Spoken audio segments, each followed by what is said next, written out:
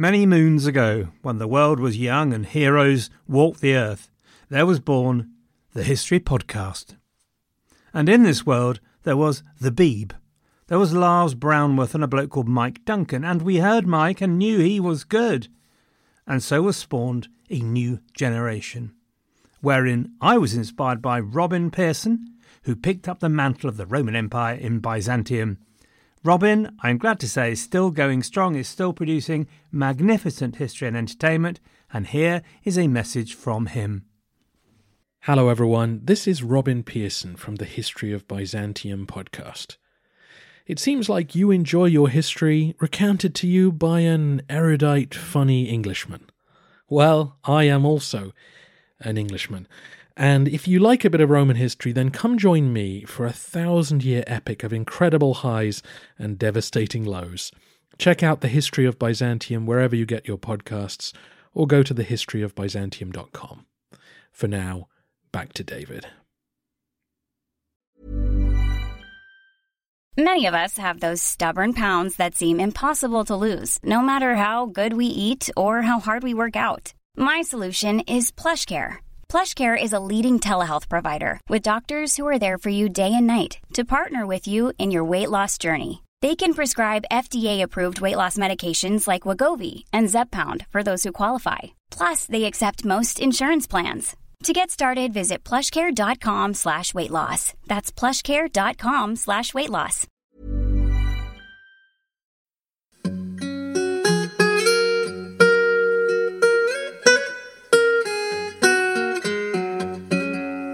Hello everyone, and welcome to the History of England, episode 269, Scorn and Ill Will.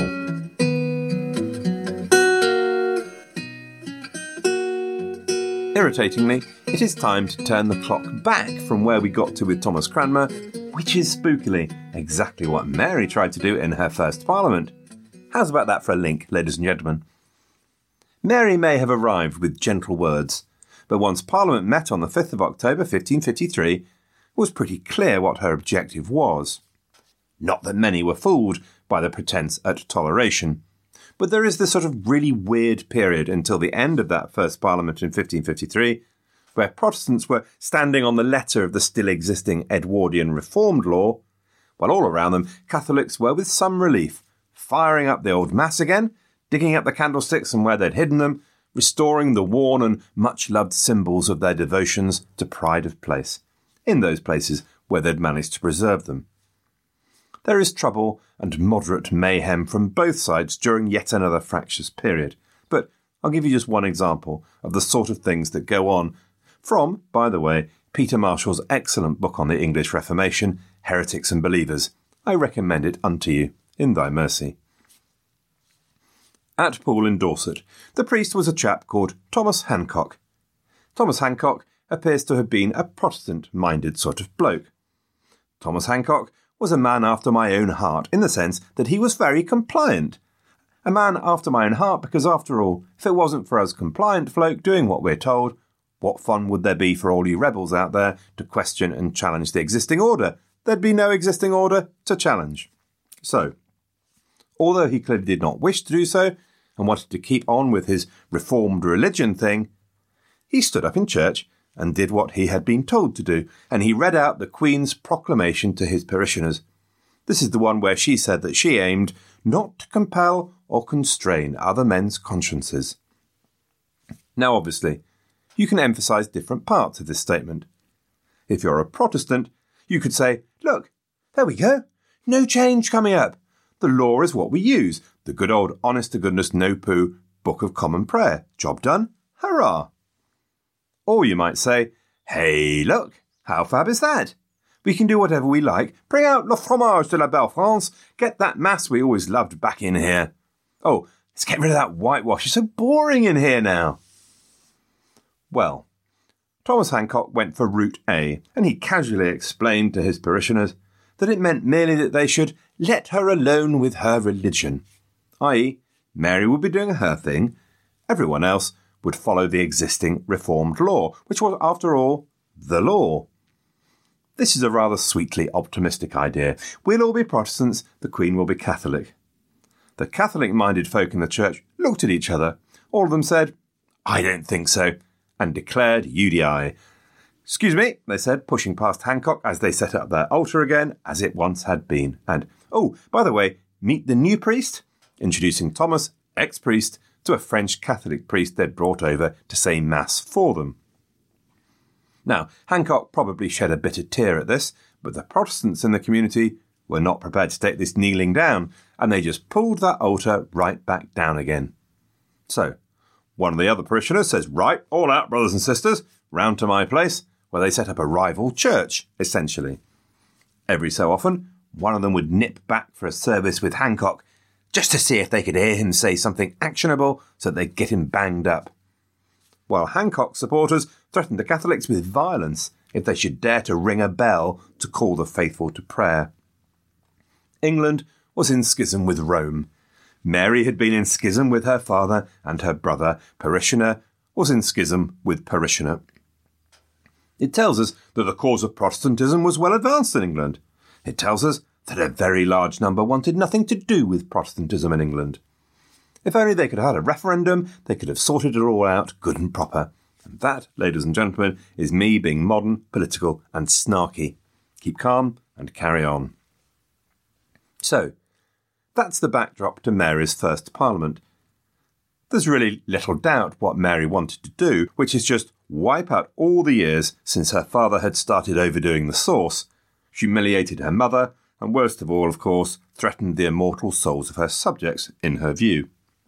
As soon as she had come to the throne, Pope Julius III had appointed Reginald Pole as the papal legate, keen to get him over to England and start the good work of returning the English to the fold.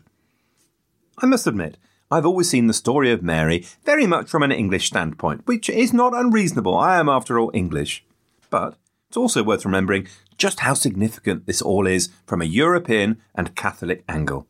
Up to now, the history of the Reformation had been a seemingly never-ending series of defeats. Now, at last, a tide was turning. It was seen almost as a miracle. And Pole should have been a good and obvious choice. He had English noble blood, he was a brilliant man, and actually, he had some theological areas where he sailed remarkably close to the Lutheran wind, having championed, for example, the adoption of justification by faith alone to the Council of Trent. He'd come within one vote of being elected Pope himself. So, all those pub questions, that came very close to adding a second to you-know-who. Now, some of these trends would become flaws, but Pole was certainly engaged. And Pole was onto it like a rat up a drain, petitioning Mary immediately that the key thing was to end the schism with Rome and to return England to complete and unconditional obedience with Rome. Renard, of course, was also urging the Catholic case, though with more circumspection, actually, than Pole. But Mary had decided that the robe of the English Reformation must be unmade the way it had been made, through Parliament. She told Renard that her people should not be interfered with or constrained to follow any other course until the coming Parliament should decide by law. However, Pole was held back on the continent by the intervention of Charles V. The Emperor wanted to reap the glory of all of this, so he wanted his son Philip's buttocks on the English throne first, so that he could claim some of the glory. Pole, then, was to take over a year to actually get onto English soil and start working. It's also very interesting that Mary should have chosen the parliamentary route. It feels right and natural, and even inevitable to us now, that Parliament should have been used to this. But they're rather like Cromwell's use of Parliament to implement the Reformation originally. It really wasn't inevitable at all.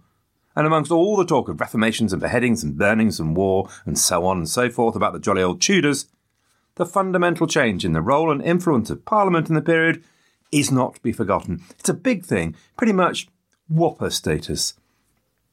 Henry had seen England as an empire, and he made sure that Cromwell put that in the Acts. But Cromwell had then used Parliament to validate the changes rather than imperial proclamation, and in the end, it was Cromwell's view that won the day. And both of Henry's daughters would confirm that view, and there would then be no going back. Anyway, enough blather. Parliament was convened against the background of the Queen's mariage, and as we have heard, Parliament would try to have their say on said mariage, only to receive an emphatic royal burn in reply. The job of Parliament, then, was to unstitch the Edwardian Reformation from the garment of England and take Blighty back to practice at the end of days of Henry VIII. Nota bene, not all the way back yet then. The schism and theological changes under Henry would need to stay in place until Cardinal Pole could arrive. In general, Parliament was perfectly prepared to do the monarch's bidding, and their own bidding in some cases, so the treason laws were taken back to the days of the 15th century.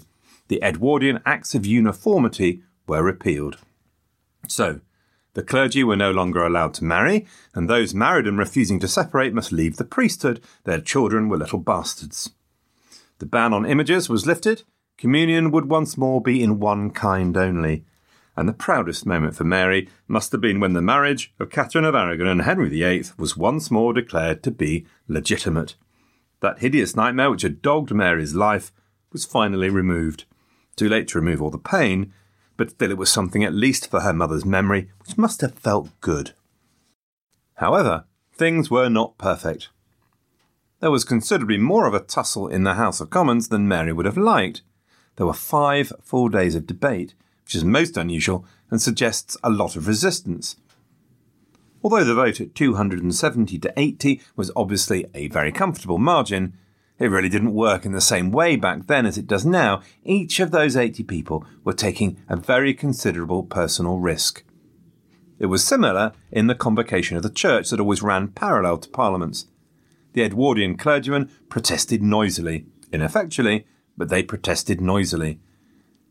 And then there were some acts that they decided just could not be brought forward, because it was felt that the Commons would just not wear them, principally obedience to Rome, but also the repeal of the Edwardian anti-heresy laws, that is, to reimpose the penalties introduced in De Heretico Comburendo that we heard about all that time ago at the start of the 15th century.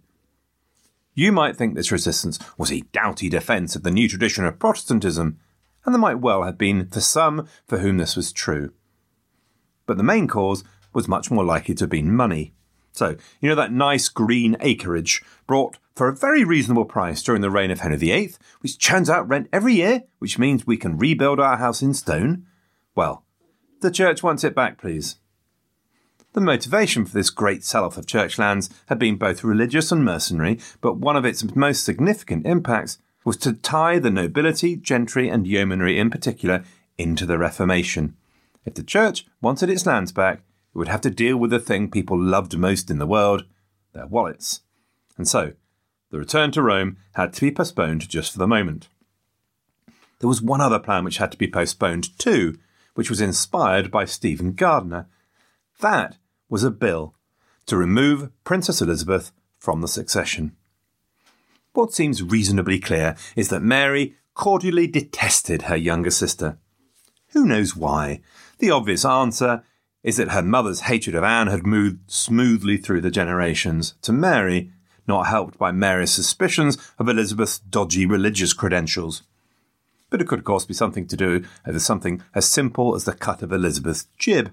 The way a jib is cut can be a surprisingly important consideration. It could be that Mary just found it annoying how much younger Elizabeth was than her, for that also can be annoying, especially as you get older. I can tell you from personal experience, she might have had Elizabeth's sneaky and political approach to life as a frustrating thing to deal with.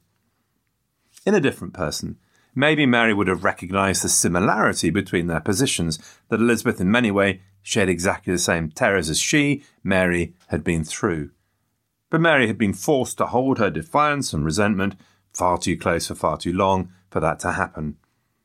At various times, Mary and Elizabeth managed to be more or less pleasant to each other, but I doubt that at any time the Venetian ambassador's observation in 1557 was any less true. Although it is dissembled, it cannot be denied that the Queen displays in many ways the scorn and ill will she bears her. He's talking about Elizabeth, of course. While Mary detested Elizabeth from the start, it's not clear whether Elizabeth returned the sentiment, though it's absolutely crystal that every single spidey sense she had tingled like merry hell whenever Mary was around.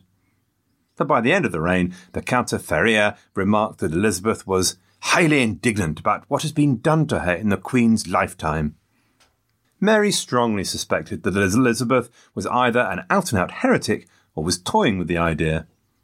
And as far as Renard and the Empire was concerned, the situation was simple. Elizabeth was a dangerous heretic who, out of ambition or being persuaded thereunto, conceives some dangerous design and put it to execution, by means which would be difficult to prevent, as she is clever and sly.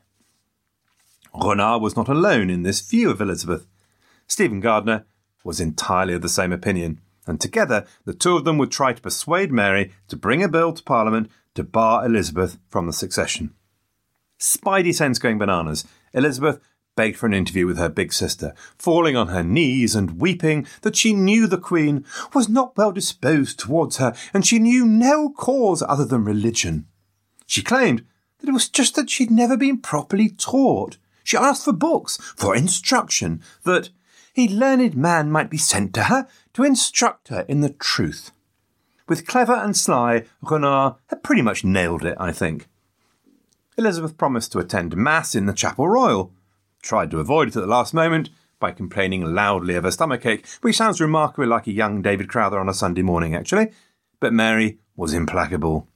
Now, if there was any chance that Mary was fooled by Elizabeth's shenanigans, which I seriously doubt, then the Imperial ambassadors made absolutely sure. The Imperial ambassadors were like those irritating goody two-shoes at school who tell tales to teacher. Last Sunday, the Lady Elizabeth did not go to Mass. She's half turned already from the good road upon which she has begun to travel. All you need is the hand eagerly stretched in the air to attract Mrs. Attention, and you could be back at school. Ready to pop the question? The jewelers at BlueNile.com have got sparkle down to a science with beautiful lab-grown diamonds worthy of your most brilliant moments. Their lab-grown diamonds are independently graded and guaranteed identical to natural diamonds, and they're ready to ship to your door. Go to BlueNile.com and use promo code LISTEN to get $50 off your purchase of $500 or more. That's code LISTEN at BlueNile.com for $50 off. BlueNile.com, code LISTEN. And so, Mary consulted with her councillors and the Imperial ambassador. Mary told Renard that it would burden her conscience too heavily to allow a bastard to succeed. It could be that Mary even toyed with the idea of actively promoting a rival over Elizabeth's claims. So, the Lady Margaret Douglas, the Countess of Lennox, was the daughter of Henry's elder sister. Does that make any sense? Was the daughter of Henry's elder sister, Margaret Tudor. The Margaret Tudor who had married James IV of Scotland. Margaret Douglas. Now, you all know very well that precedence at a Tudor court was a matter of honour, life and death. So when Elizabeth was made to give way and take a lower precedence to Margaret, she was hopping mad. But she was also deeply conscious of the message that she was being given thereby. Now, Elizabeth had her friends at court too, notably the influential William Paget, and he voiced concerns that at a time when the Commons were proving rather difficult about religious change, it might be wrong to antagonise them by attacking Elizabeth at the same time. Reluctantly, Mary agreed with him. And when in December Elizabeth asked to leave court, it was probably a relief to everyone. Mary agreed and loaded her with presents, while Elizabeth sent a letter from her journey to establish her good Catholic credentials by asking Mary for copes, chasubles, chalices and other ornaments for my chapel. If there had been a golden Tudor award for insincerity, it is difficult to know who would have won the prize between the two of the Tudor sisters. So, time for a quick bit of summing up then. By the end of 1553, the way forward was clear. In religion, the truth was now pretty clear, and while not everything was in place, the engine of change was moving forward. As part of this, Edwardian bishops like Hooper and Ridley had been deprived of their sees, and good Catholic bishops appointed or reappointed in their places. The most active of them all, Edmund Bonner, the reinstated Bishop of London, would not wait for the arrival of Reginald Pole for any icing to be applied to the cake of revived English Catholicism. By the early days of 1554, he was looking for full obedience from his parishioners, or else. He summoned the churchwardens of 30 London parishes demanding why some of them have not the Mass and service in Latin. By the new year 1554, the Mass was almost everywhere restored in London.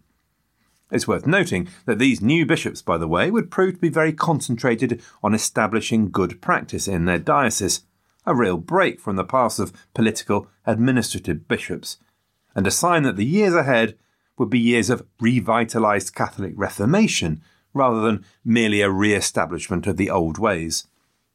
OK, so that's rumbling on over there. Then we have grumblings and worried sideways glances about all that lovely church land. We have suspicion and distrust not far behind, especially between Mary and Elizabeth. We have imperial influence at the very top of the country, with Renard offering and being asked for counsel by the Queen. So much so that Gardiner would demand that as part of the marriage settlement with Philip, it must be clear that no Spaniard would sit on the royal council. And then we have that Spanish marriage, decided upon by Mary, and fears running around of the forthcoming domination of England by a foreign power as a Spanish king occupied the English throne. So, essentially, double toil and trouble, fire burn and cauldron bubble. Things are cooking. On the 17th of December 1553, Renard wrote his report to the Emperor. It is fair to say that Renard was concerned for the new Queen of England. It appears that to be an ambassador, you need to have sensitive and subtle ears, and it helps, like Elizabeth, to have been bitten by a radioactive spider and therefore be in possession of tingly senses. Renard had picked up some news, rumours and alarms. He suspected conspiracy, or at very least resistance to the Spanish marriage. I hear every day that my Lord Thomas Grey and his brother Lord John, brothers of the Duke of Suffolk, the Earl of Worcester, my Lord Fertre, Somerset, the former admiral, a relative of Courtenay, the late Duke of Northumberland's son-in-law, and several others mentioned to me by Pelham, are conspiring to prevent His Highness from landing. He was reasonably sanguine about Mary's safety, although he proposed the solution of surrounding herself with 3,000 to 4,000 soldiers that would have been unheard of in England and probably caused a rebellion in itself if it happened in peacetime. But Renard was also worried by the French, aren't we all, and what they might be up to. I am told that the French are fitting out 24 warships, 4 of which are already off the English coast, and spies say that the King of France means to strain every nerve to hold the Channel against His Highness. Others say he intends to use the ships to transport his troops to Scotland. Renard was a little off-beam in his identification of the leaders of the conspiracy, but as far as the existence or otherwise of said conspiracy is concerned, he was bang on the money. What he did not know was that near the end of November, a group of noblemen had met in secret at an inn in London, led by 3 men in particular. There was Thomas Wyatt, a soldier and nobleman of Kent, and the son of a poet, of course. There was also a very colourful character called Peter Carew. Peter Carew was a man of the southwest from a place called Mahoun's Ottery, who had spent much of his 40 or so years abroad, doing a bit of good, solid and honest adventuring. He had established his credentials early. His family recognised that he was pert and forward, which I think probably has a different nuance back then. Basically, he was a bright lad and probably a bit full of himself. I say probably. Full of himself. So, he was sent to the grammar school at Exeter. At said grammar school, he was one of those boys from whom the compliant lot like me kept well clear and hoped to avoid notice from. No interest in learning anything. A boy who heard the cry of the wild and willingly and enthusiastically embraced it by regularly bunking off school and having a hoot in the highways of Exeter. Well, the low ways were probably more to his taste, to be honest. Finally, his local guardian spotted him in the town, and a chase ensued all the way back to the school. And determined not to be taken home to face the terrible retribution of father and mother, he climbed up one of the turrets and threatened to jump. To which the reply, "Go on then," worked its perennial and immortal magic, and down he came the slow way. He was taken home on a dog's lead. On a dog's lead! Obviously, it's not at all funny. Don't try this at home. When his folks were fully apprised of the situation, they kept him on the dog's lead, but attached the other end to a dog for a few days, which, I could not possibly condone or endorse, but shows that the force of innovation was strong in this family.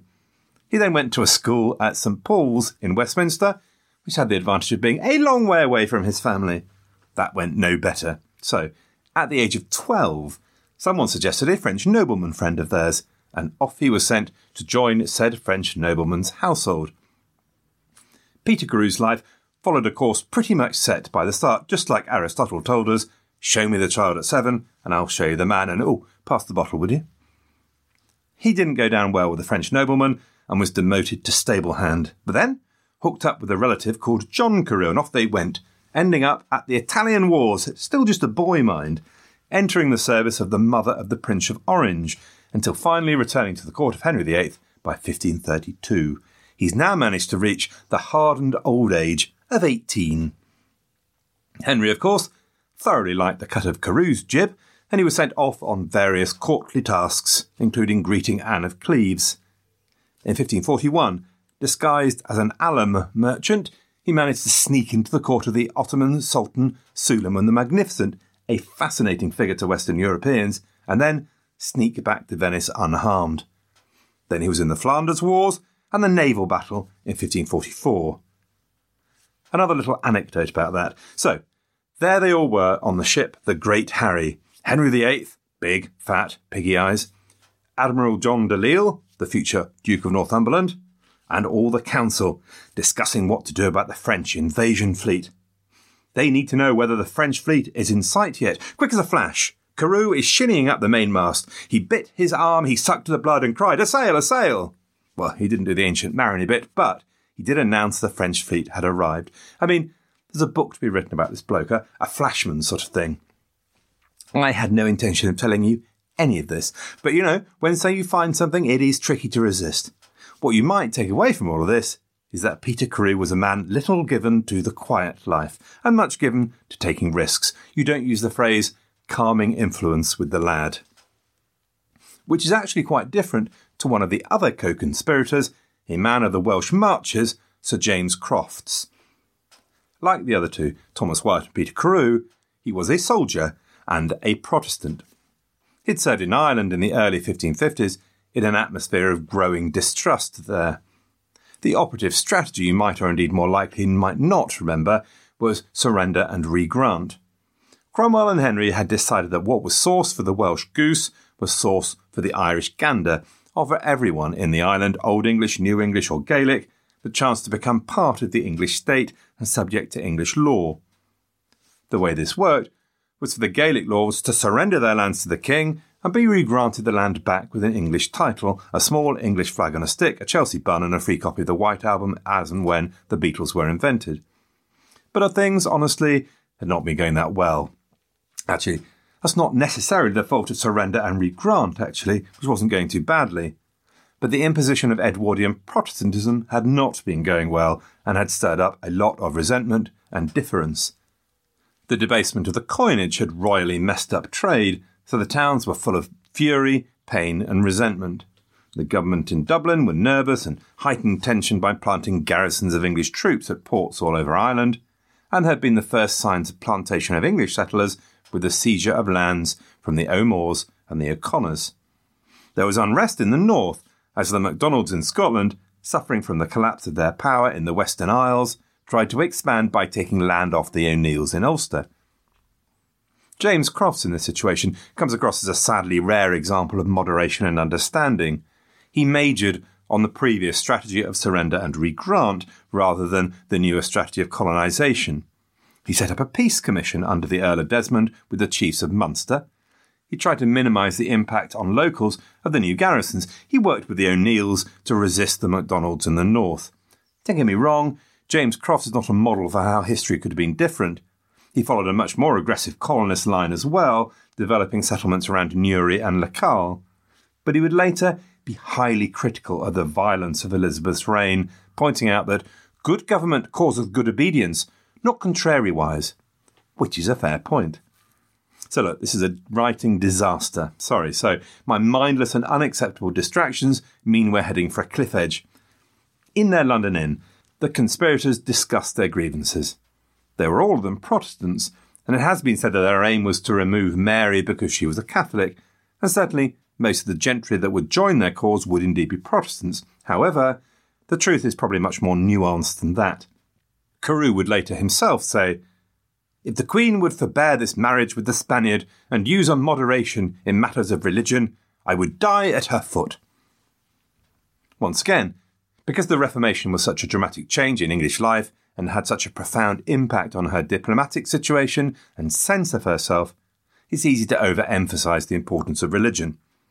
The main thing that worried the conspirators was probably not religion, though they protected Protestants in their areas and they did not want to be coerced back to Catholicism. Their real concern was the fear of foreign domination through the rule of a foreign prince. Nobody knew yet how the relationship between a male king consort and a female monarch would play out. If the rules of the Great Chain of Being were played out, Philip of Spain would effectively be their king. And either way, there seemed a very real danger that England would be forced to fight as part of the Habsburg party against the French. Their objective now, though, given the Spanish marriage, was to dethrone Mary and put Elizabeth in her place. The conspirators then had a plan with a capital P. They would raise the standard of rebellion on the 18th of March 1554.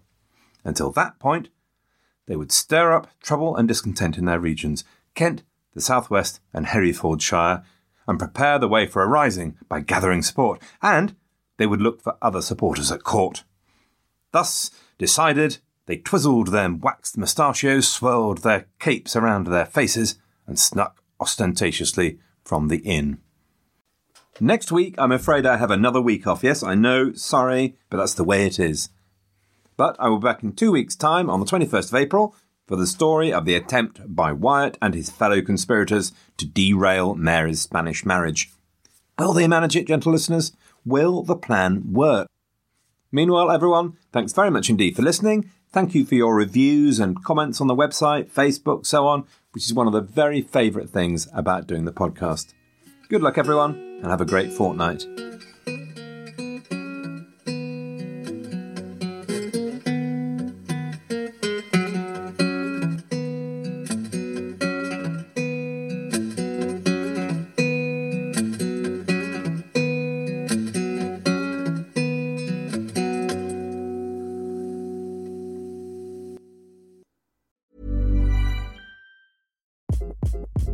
Hi, this is Craig Robinson from Ways to Win, and support for this podcast comes from Invesco QQQ, the official ETF of the NCAA. Invesco QQQ is proud to sponsor this episode, and even prouder to provide access to innovation for the last 25 years. Basketball has had innovations over the years, too. We're seeing the game played in new ways every day. Learn more at Invesco.com/QQQ. Let's rethink possibility. Invesco Distributors, Inc.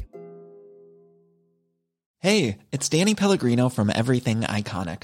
Ready to upgrade your style game without blowing your budget? Check out Quince. They've got all the good stuff, shirts and polos, activewear, and fine leather goods, all at 50 to 80% less than other high-end brands. And the best part? They're all about safe, ethical, and responsible manufacturing.